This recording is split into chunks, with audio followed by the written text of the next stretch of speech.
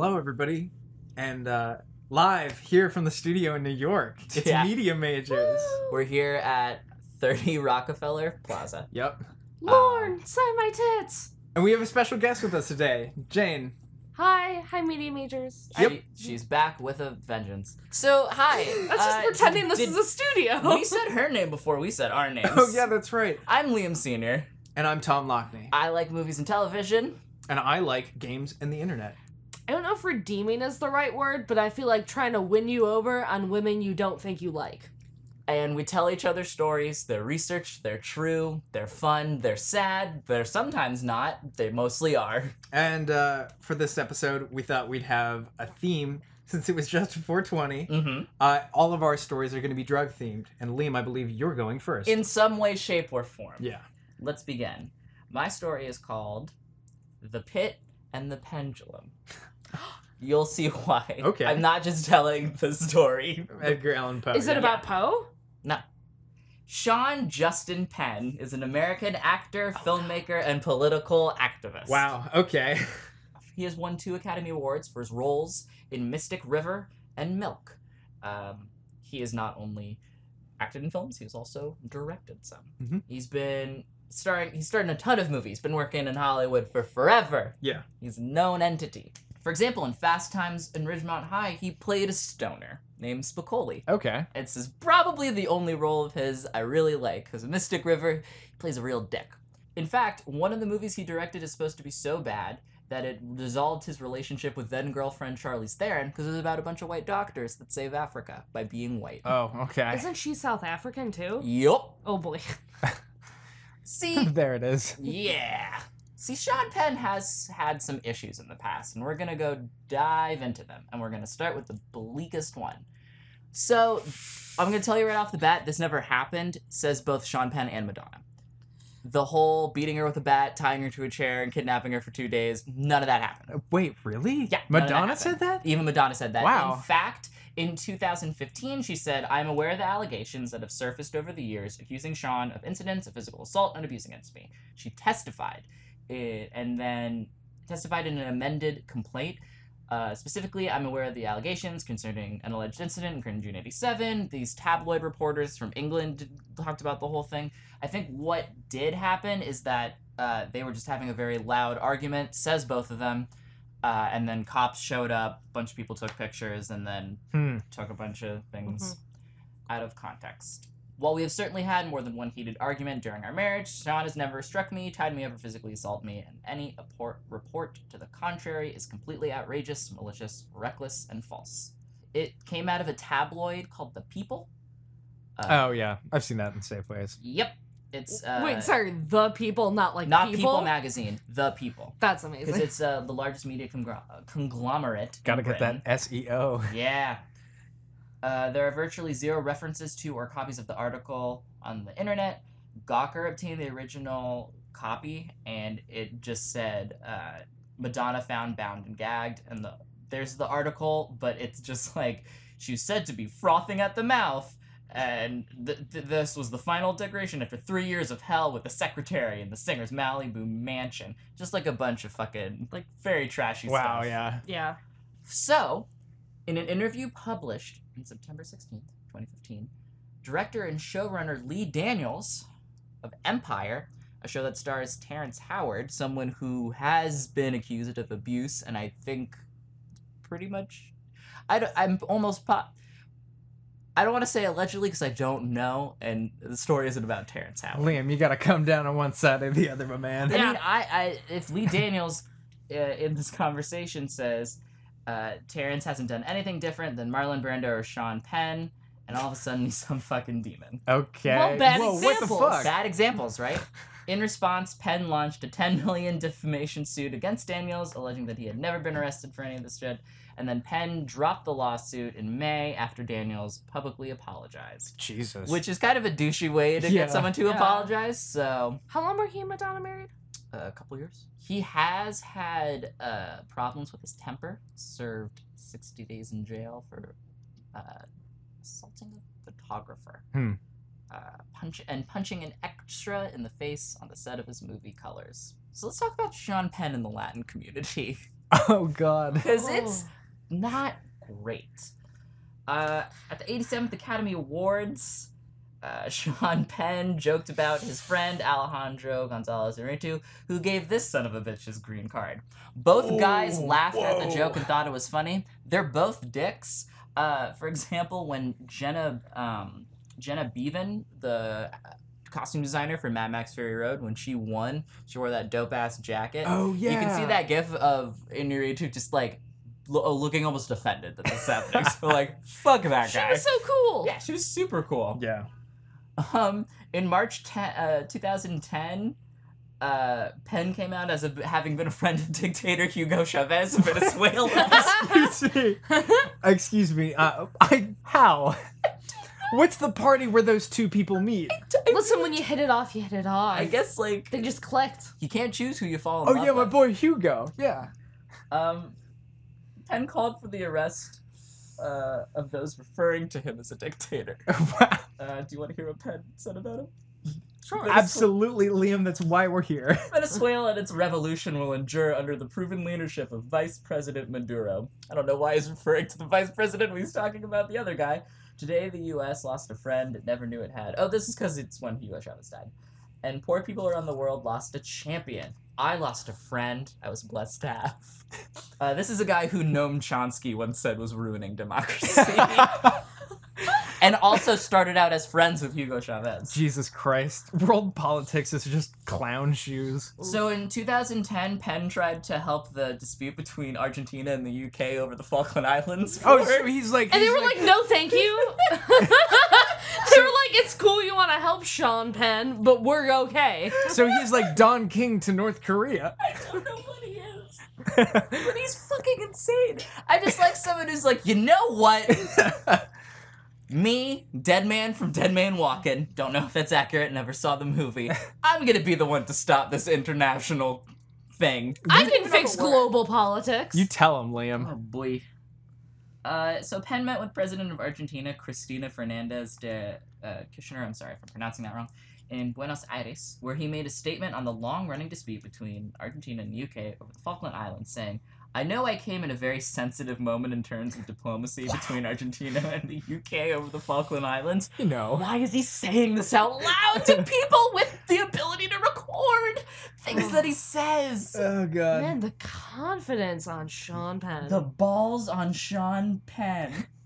And I hope that diplomats can establish true dialogue in order to solve the conflict, as world today cannot tolerate ridiculous demonstrations of colonialism. My guy, get off of your high horse! Holy shit. Fucker, you were in an episode of What I Hate About You. He was in 2 episodes of Friends. Like, his resume God. is Well, so spotty is at best. Bruce Willis. Yeah, so the UK kind of went like, what the fuck, Sean Penn? To be fair, though, England still sort of gauges in this kind of form of colonialism, so, like... Yeah. It's cool when actors get involved in politics. Agreed. So here's the last part of the story. All right. Joaquin Archibaldo Guzman Loria, born in 1954 on the 4th of April, is a Mexican drug lord who headed the Sinaloa cartel, a criminal organization named after the Mexican Pacific Coast state of Sinaloa. And he's Sean Penn's brother. And no, he was known as El Chapo. Fuck you. No. I was literally going to make an El Chapo joke earlier. Well, there you go. You should have, because I would have been like, correct, Tom. Why haven't they put Sean Penn on Narcos as himself? Holy I'm literally about to tell you why that is true. He became Mexico's top drug kingpin, not drum kingpin, in 2003, after the arrest of his rival, Ocelio Cardenas of the Gulf Cartel, and he was considered the most powerful drug trafficker in the world by the U.S. Department of the Treasury. Oh, my God. Every year from 2009 to 2011, which is only 3 years, so I don't know why that website decided to write it like that, Forbes magazine ranked Guzman as one of the most powerful people on the planet. Jesus in 41st, Christ. 60th, and 55th, respectfully. I mean, he dug his fucking way out of prison, like... Yeah. He had a net worth of roughly $1 billion, and he was the biggest drug lord of all time. They say he was more ruthless than his... what's the one? Predecessor. Pablo Escobar. Gotcha. Jesus Christ. By the time of his 2014 arrest, Guzman had exported more drugs to the United States more than anyone else. 450,000 kilograms of cocaine to the U.S. alone. Oh my god. Oh my god. And in 2015... You could bury somebody in that much coke. That's like an entire sorority's worth. That's how you measure it. And in 2015, he was interviewed by Sean Penn for Rolling Stone magazine. What the fuck? You know that didn't make cover, though. Oh, God. So, the following are excerpts from the actual interview that I read, which, guys, so long. It's September 28th, 2015. My head is swimming, labeling track phones, burners in parentheses. 1 per contact, 1 per day. Destroy, burn, buy, balancing levels of encryption, mirroring through black phones, anonymous email addresses, unsent messages accessed in draft form. Period. Being a For drug kingpin? Sentence 1 over. Being a drug kingpin sounds like such a pain in the ass. This is just Sean Penn. Sounds like Entourage. It's a clandestine horror show for the single most technologically illiterate man left standing. He's talking about himself in his interview. Oh Chapo. God. At 55 years old, I've never learned to use a laptop. All right, Sean. Do they still make laptops? Okay, Sean. Is Sean Penn like the annoying old man asking youth to help him with technology? No fucking idea. It's 4 o'clock in the afternoon. Another gorgeous fall day in New York City. Streets are abuzz with the lights and sirens of diplomatic movement. Head of state, UN officials, Secret Service details, the NYPD. It's the week of the UN General Assembly. Pope Francis blazed a trail and left 2 torn days before. Sorry, left town 2 days before. Man. I wish it was the thing I first said. I do too. Man, this lead is getting buried real deep, huh? This is later on in the article. This is he's met El Chapo and they're talking. Oh my God. A server delivers a bottle of tequila. El Chapo pours each of us 3 fingers. And Toasty looks to Kate. Oh, he took his colleague as a Latina actress named Kate. No, he just refers to her as Kate. All right, Fuck cool, it, Sean sure. Penn. He looks to Kate and says, "I don't usually drink," he says, "but I want to drink." Man, Sean Penn, come on, man. "But I want to drink with you." After a raise of the glass, I take a polite sip. He asks me if many people in the United States know about him. "Oh yeah," I say, and inform him that the night before leaving for Mexico, I had seen that the Fusion Channel was repeating its special edition, Chasing El Chapo. He seems to delight in the absurdity of this, and he and his cohorts share a chuckle. I look to the sky and wonder how funny would it be if there was a weaponized drone above us. What in the fuck? I don't know. We're in a clearing sitting right up on the open. I down the tequila. The drones go away. Oh my God. At the end of each day that passed without receipt of the video, I think they were like video chatting beforehand or something. Yeah. Kate would reassure me that it was only 1 more day away, but each night El Chapo contacted her with more delays and apparent doubts. Not about my inquiries, but seemingly about how to make a tape of himself. I ask myself, how the fuck does anyone run a business that way? I go full Trump gringo on Kate, battering her daily by phone, Sorry. text, and encrypted Sean, email. what the fuck, Sean? I think it's supposed to be Trump, but I still have that app that changes Trump to Trump. So after he talks about himself for more than half of the article, he then just asks a bunch of questions like, "How close are you with your family?" And he's like, "I'm very close with them." Hey, El Chapo. What do you like to do? What do you like to do during downtime? Like, it just like the most basic what I did over summer Hey, El vacation Chapo, shit. what's your favorite TV show? Basically. I like Friends. Do you like Friends, Hugo? Sean Penn likes Friends. Kate Del Castillo was her name. So a day after Mexican officials announced that they arrested him, Rolling Stone revealed that Sean Penn, along with actress Kate Castillo, had conducted a secret interview with El Chapo prior to his arrest. Del Castillo was contacted by Guzman's lawyer, fucking as a lawyer, talk about producing a biographical film over Guzman and communication increased following Guzman's escape from prison in July 2015. Jesus fucking Christ.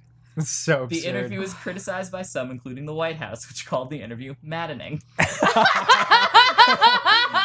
Mexican authorities... Sorry, was that the Obama administration? Yeah. Mexican authorities said they were seeking to question Very. Penn over the interview, which had not been approved by either the American or Mexican government. Oh my God. There was also a rumor that director Oliver Stone set up the meeting so Penn could secure the rights for an El Chapo movie. Jesus. And that Oliver Stone put down $6 million for this to happen. Wow.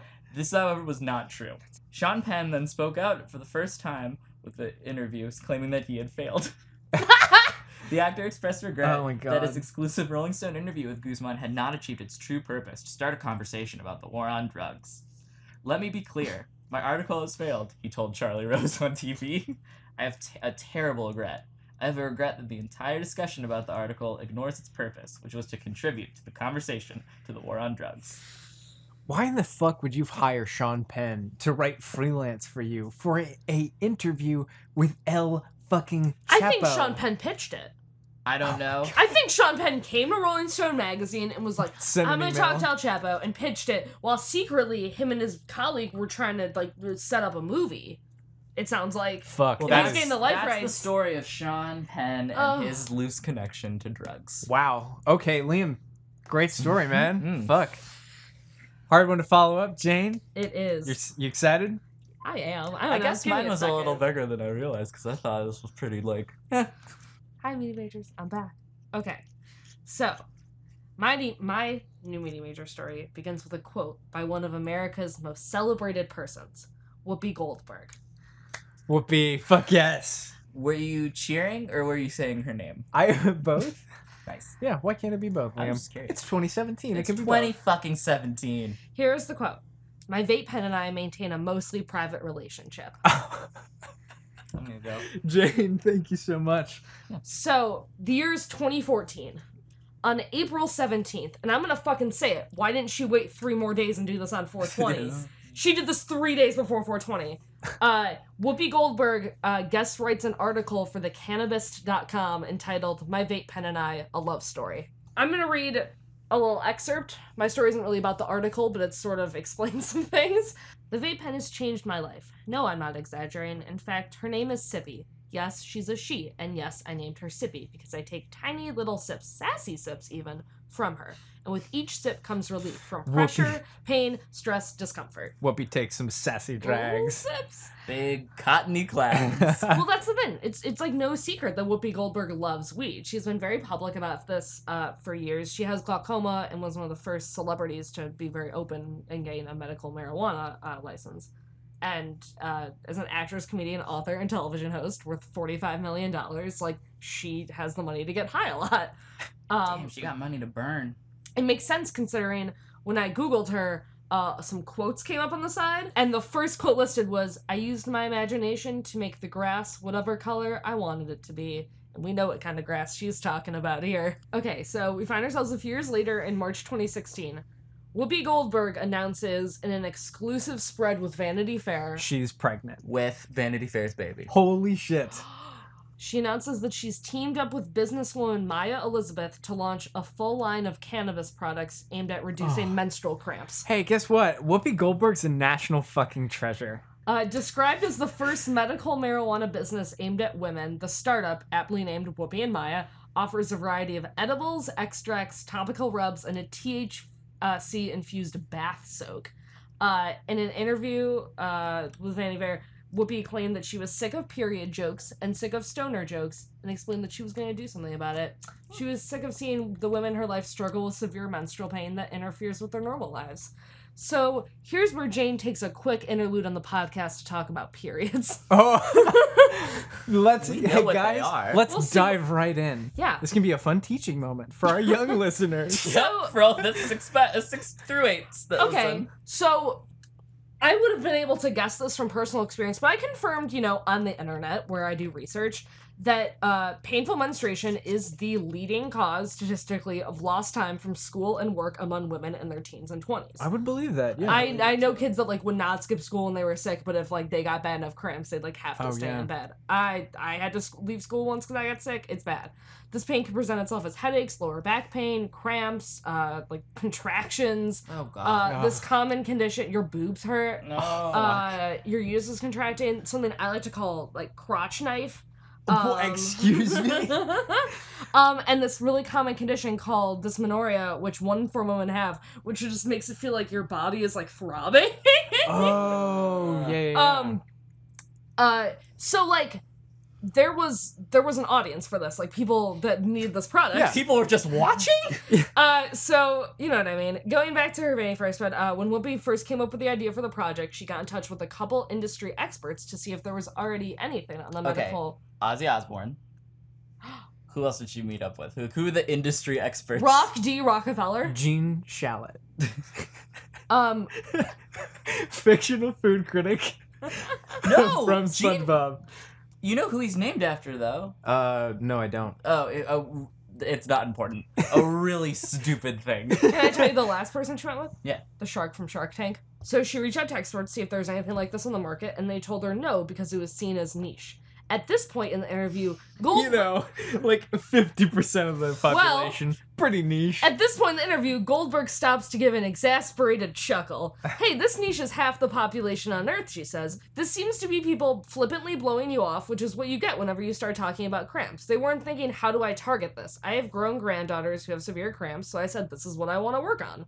I also want to get my grown granddaughters fucking baked. Yeah. Well, here's the thing. They offer a variety of products. Half of them are low enough that they will not get you high, and half of them will get you high. Hey, it's me, your Aunt Whoopi. Do this dab with me right fucking now. I read the whole My Vape Pen and I a Love story, and she says that her granddaughter introduced her to this because she couldn't smoke joints anymore. So her granddaughter was like, Grandma, try this. And then, but gave her like a big volcano vape. Oh and my god. And then when the granddaughter left, Whoopi didn't know how to use it. And so she got the vape pen because it was like easier to understand. Yo, Whoopi, I'll take that volcano for you. It sounded like one. It was like an installation. But so Whoopi wanted to create products that would allow women relief from getting them so high they couldn't work. She explains that like not every woman can just like get stoned because they have like jobs and families and like full lives to continue living. Yeah. Gotta go to work as a crane operator, but I better get high first. Get stoned. I operate heavy machinery. She says, this, you can put it in your purse. And also, I want to say, Whoopi Goldberg knows how to pitch, because this little thing sounds like the best day.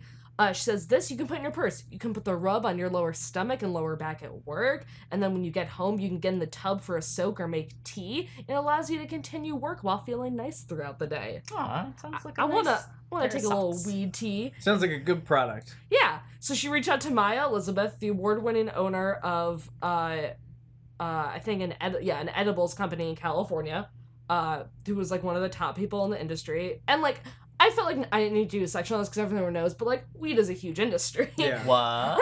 It's like, it's like obviously growing to make a lot of money. they're like weed YouTubers now. Yeah. Well, this leads into my next section. Another interest of the two women in doing this is breaking what some are calling the grass ceiling. Oh my God. Which is that in the semi-legal cannabis industry, there's been like very limited participation of minorities and women in leadership roles. Whoopi serves as chairwoman of this company while Elizabeth is the CEO.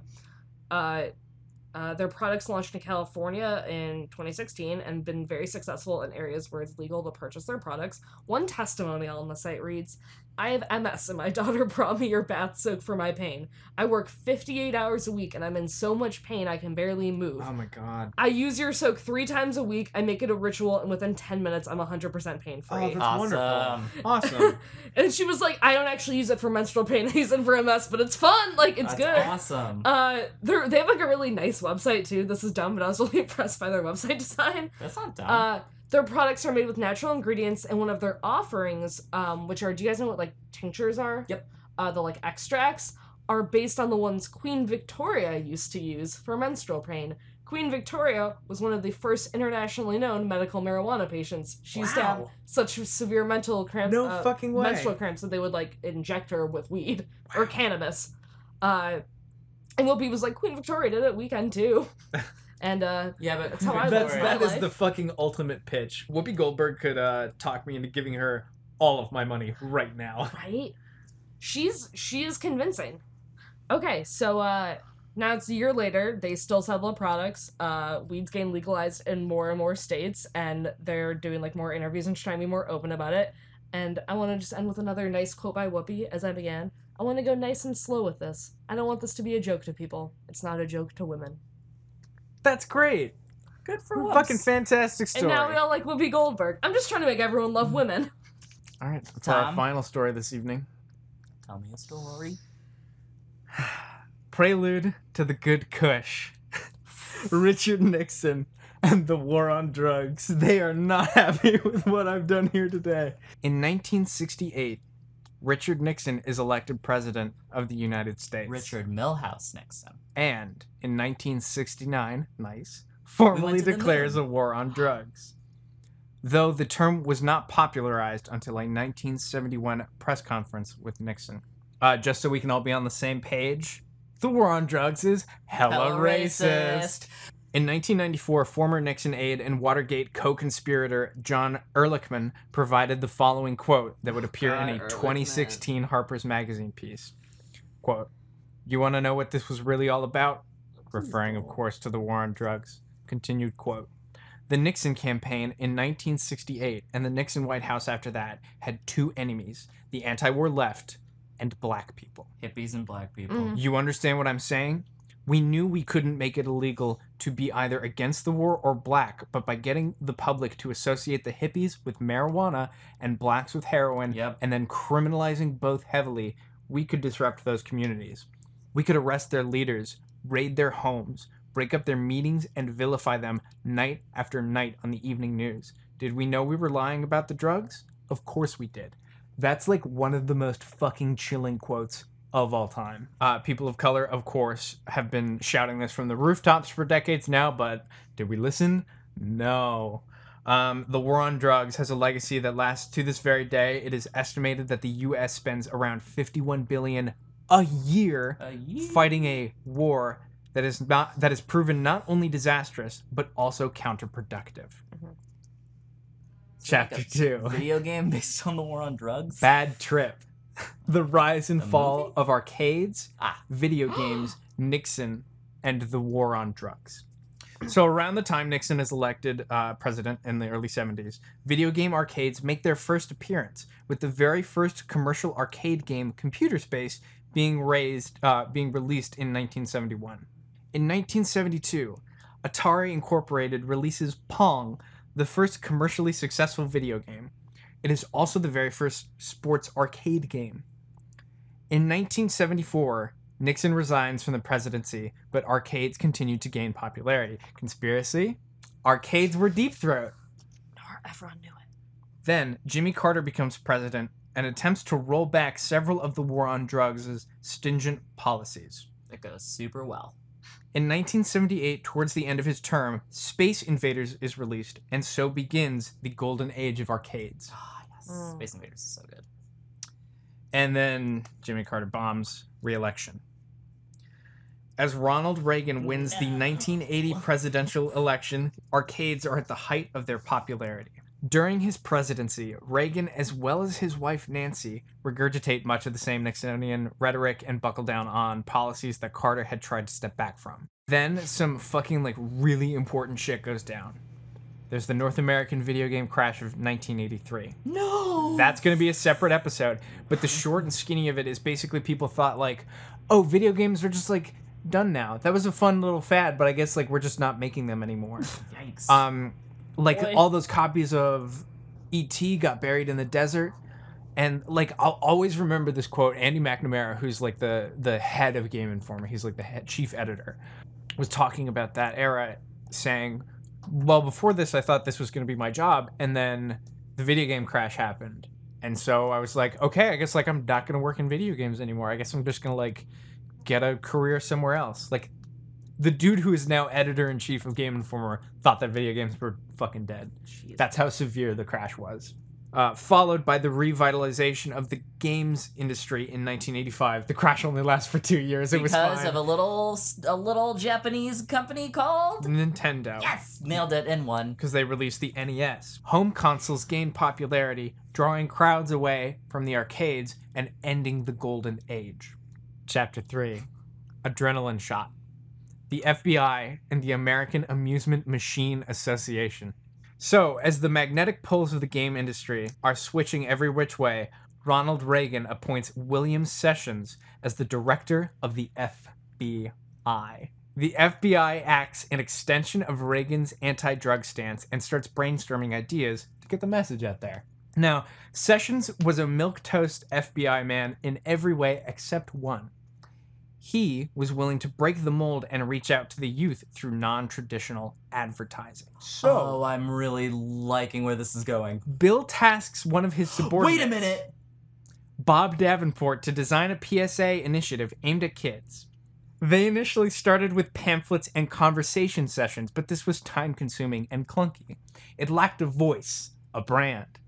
Then one day, Davenport decided to catch up with his old buddy, former FBI agent, and then executive director of the American Amusement Machine Association.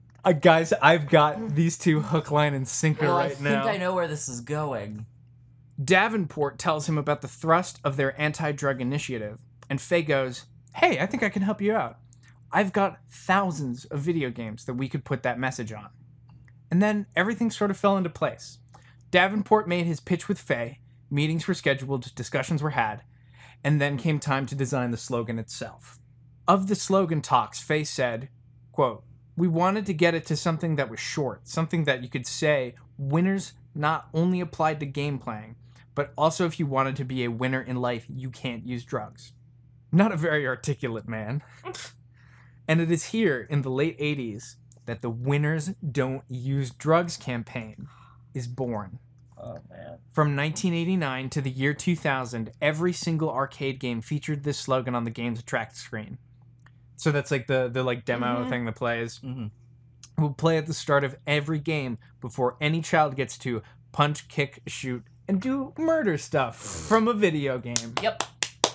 It appeared underneath a digitized seal of the FBI, and the quote is attributed to FBI Director William Sessions, who did not come up with it. Oh, here's a fun fact. William Sessions was dismissed from the FBI because he allegedly stole a bunch of taxpayer money for, like, jets and limos and shit like that. And Bill Clinton was like, "You can resign or I'll dismiss you in disgrace." Guys, imagine if every video game you bought now had, like, a quote, little photo, and seal of the FBI director. Oh my god. Bureau of Investigation. Crazy, And right? you'd be like, I just wanted to play Kingdom Hearts. The slogan has become a cultural icon, with copycat campaigns coming from even within the Bureau. That one being "Recycle it, don't trash it." Not as good as "Winners Don't Use Drugs." You know, lightning only struck once here. Ooh. It has been parodied in various video games and TV shows, including The Simpsons and Futurama. So how did "Winners Don't Use Drugs" become such a cultural icon if arcades were dying? Oh, we're at the epilogue now. Hangover. Fortunately for the Bureau, Capcom released Street Fighter II in 1991, popularizing competitive fighting games and stimulating the flailing arcade market. We see the release of games like Mortal Kombat, Virtua Fighter, Killer Instinct, and King of Fighters. And additionally, violent arcade games were getting popular, with run and guns being one of the top genres. Contra. So arcades get this renaissance, basically, right as the FBI says, put this on all your video games. And without that renaissance, I don't know if "Winners Don't Use Drugs" would be as ubiquitous as it is today. The slogan was intrusive, but not that effective. It didn't stop people from using drugs, but it did reinforce negative cultural attitudes towards those who did. As with all things, nothing lasts forever. Arcades are now a hyper-niche novelty, and "Winners Don't Use Drugs" is a thing of the past. The war on drugs continues, kept on life support by a wealthy but incompetent government. And that is my story. Imagine if it had worked. Imagine if there had been, like, 3 years where drugs just stopped, if everyone just didn't do them and was like, yeah, well, winners don't. I just think it's so amazing how these two, how, like, American politics and video game history and culture were doing this, like, dance and just happened to line up at the right time, and we got "Winners Don't Use Fucking Drugs" out of it. It reminds me of in the Bush administration when they did the... I hear he paints now. Poppy Bush. Paints his victims. No, the first Bush. The one who's like... the one who was very near death. Oh, he wouldn't go to the inauguration, but he went to the Super Bowl. That's not what I'm talking about, but yeah, that Bush. They tried to... Their anti-drug campaign was using cartoons in the CBS All-Star cartoon show where Bugs, the Muppet Babies, Alf, Winnie the Pooh, all these cartoons were like, this kid smokes pot, and look how bad his life's going. And at one point, Bugs Bunny is like, a joint? This shouldn't be here. And it's just so horrifying hearing if you showed Alvin that, and the Chipmunks talking about pot. If you showed that to me at, like, certain moments of certain days, it would make me cry. All right, so I think it's time for our last segment, everybody's favorite, Self-Care Corner. Because sometimes we talk about rough stuff on this show. Like El Chapo. Like El fucking Chapo. Or periods. And sometimes we like to balance that out at the end of something good that happened to us in our weeks and brightened our day. Oh, I saved a bird. I saved a bird's life the other day. Okay, well, you just won. That's obviously the best one. That's amazing. Yeah, fucking follow that, guys. Yeah, I work at a food market. I'm a cheesemonger. That's what they tell me to call myself. The food library. And I work at outdoor markets, and we are loading stuff at the end of the day from the U-Haul van into the to store in the building. And I look up because I hear something. I hear like a flutter, and there's a bird stuck in this, like, under an awning in this wall detritus. It was like cotton, but really, it might have been insulation. And so it was really tough stuff. And the bird was like trapped, like a spider's net or something like that. And we have this long pole that we hang our sign on. And so I took it, I hammered a nail through one end, and I yanked and pulled at the cotton until it tore, and the bird got free. And the bird freaked out, but the bird is alive. And that was the best thing that happened to me last week. Wonderful. Oh, that's amazing. Thank you. I loved that. Jane. Okay, this is much worse than that. It's just something that I can think of. I'm an intern at and this week I wrote a joke and they tweeted it, and I was like, oh cool, I contribute to this company that I have almost no work to do. That's a big part of it, is I've been feeling super useless there because I have nothing to do, and this was finally, I like did something, and I was like, alright, Hell yeah. there's a reason you're paying me. Like, Well done. oh, this is gonna get back to and I'll get fired. We can beep out the company if you want. Yeah. Sure. Oh, it'll be so fun. It'll be like a little listener mystery. Where does Jane mystery. work? The CIA. My self-care corner is that my friend Tom is here. Aw, come here, you. Aw. Damn it, I should have stole that one. On-air hug. We finally have a new section we get to do. We do a little shout-out section for the people that followed on Twitter. Shout out. This is the shout-out section. If you follow our Twitter account or write us a review on iTunes. At Media Majors Cast on Twitter. And Media Majors on iTunes, just search And it. Media Majors Podcast on Facebook. We just launched a Facebook page, and it went pretty well. Yeah. We'd like some people to, I want to get 100 likes. That's for the first, month. That's or our so. Kickstarter milestone, yeah. Yeah. But we got 2 new followers on the Media Majors account. One is Evan. Hi, Evan. Maybe you're listening. I know you, and you know me. Thanks for following the Media Majors Twitter account. Evan, if we ever meet, I'll give you a gentle but firm hug. And the other is Kale McDonald. Mm-hmm. I checked out your website, dude, and it was actually I actually really liked it. It was very short, little news bursts, and got a good line on some cool indie shit. You know, Nice. even stuff that I don't know about. Sweet. So thanks for following the podcast, Yeah. Oh, guys. that website is tomorrow.com, by the way. Yeah, great. Ooh. So that brings us to the end of this Dog and Pony show. Yeah. Aw, I'm sad. I liked the pony. He was very pretty. I like the dog. Will we ever get Conflict. along? So yeah, like us on Facebook. Please write us a review on iTunes. Check out our website at MediaMajorsCast.com. I have to go do stuff on the computer, so take it away, Tom.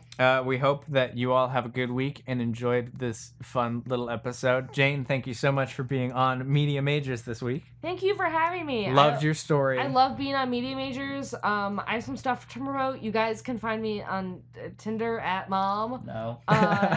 You can find me on Facebook under the National Park Service, but No. not the cool revolutionary one. The few Park Service people that punk like rock Trump. one, Yeah. The anarchist group that's also like Protect the Trees. Yeah.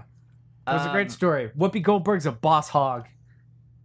From Dukes of Hazzard? Yep. I didn't know that was a person's name. I'd think that she's just a hog boss. That's a horrible thing to say about a person. Yeah. Tom, we have to talk about how you compliment people, specifically women. We'll be there for you.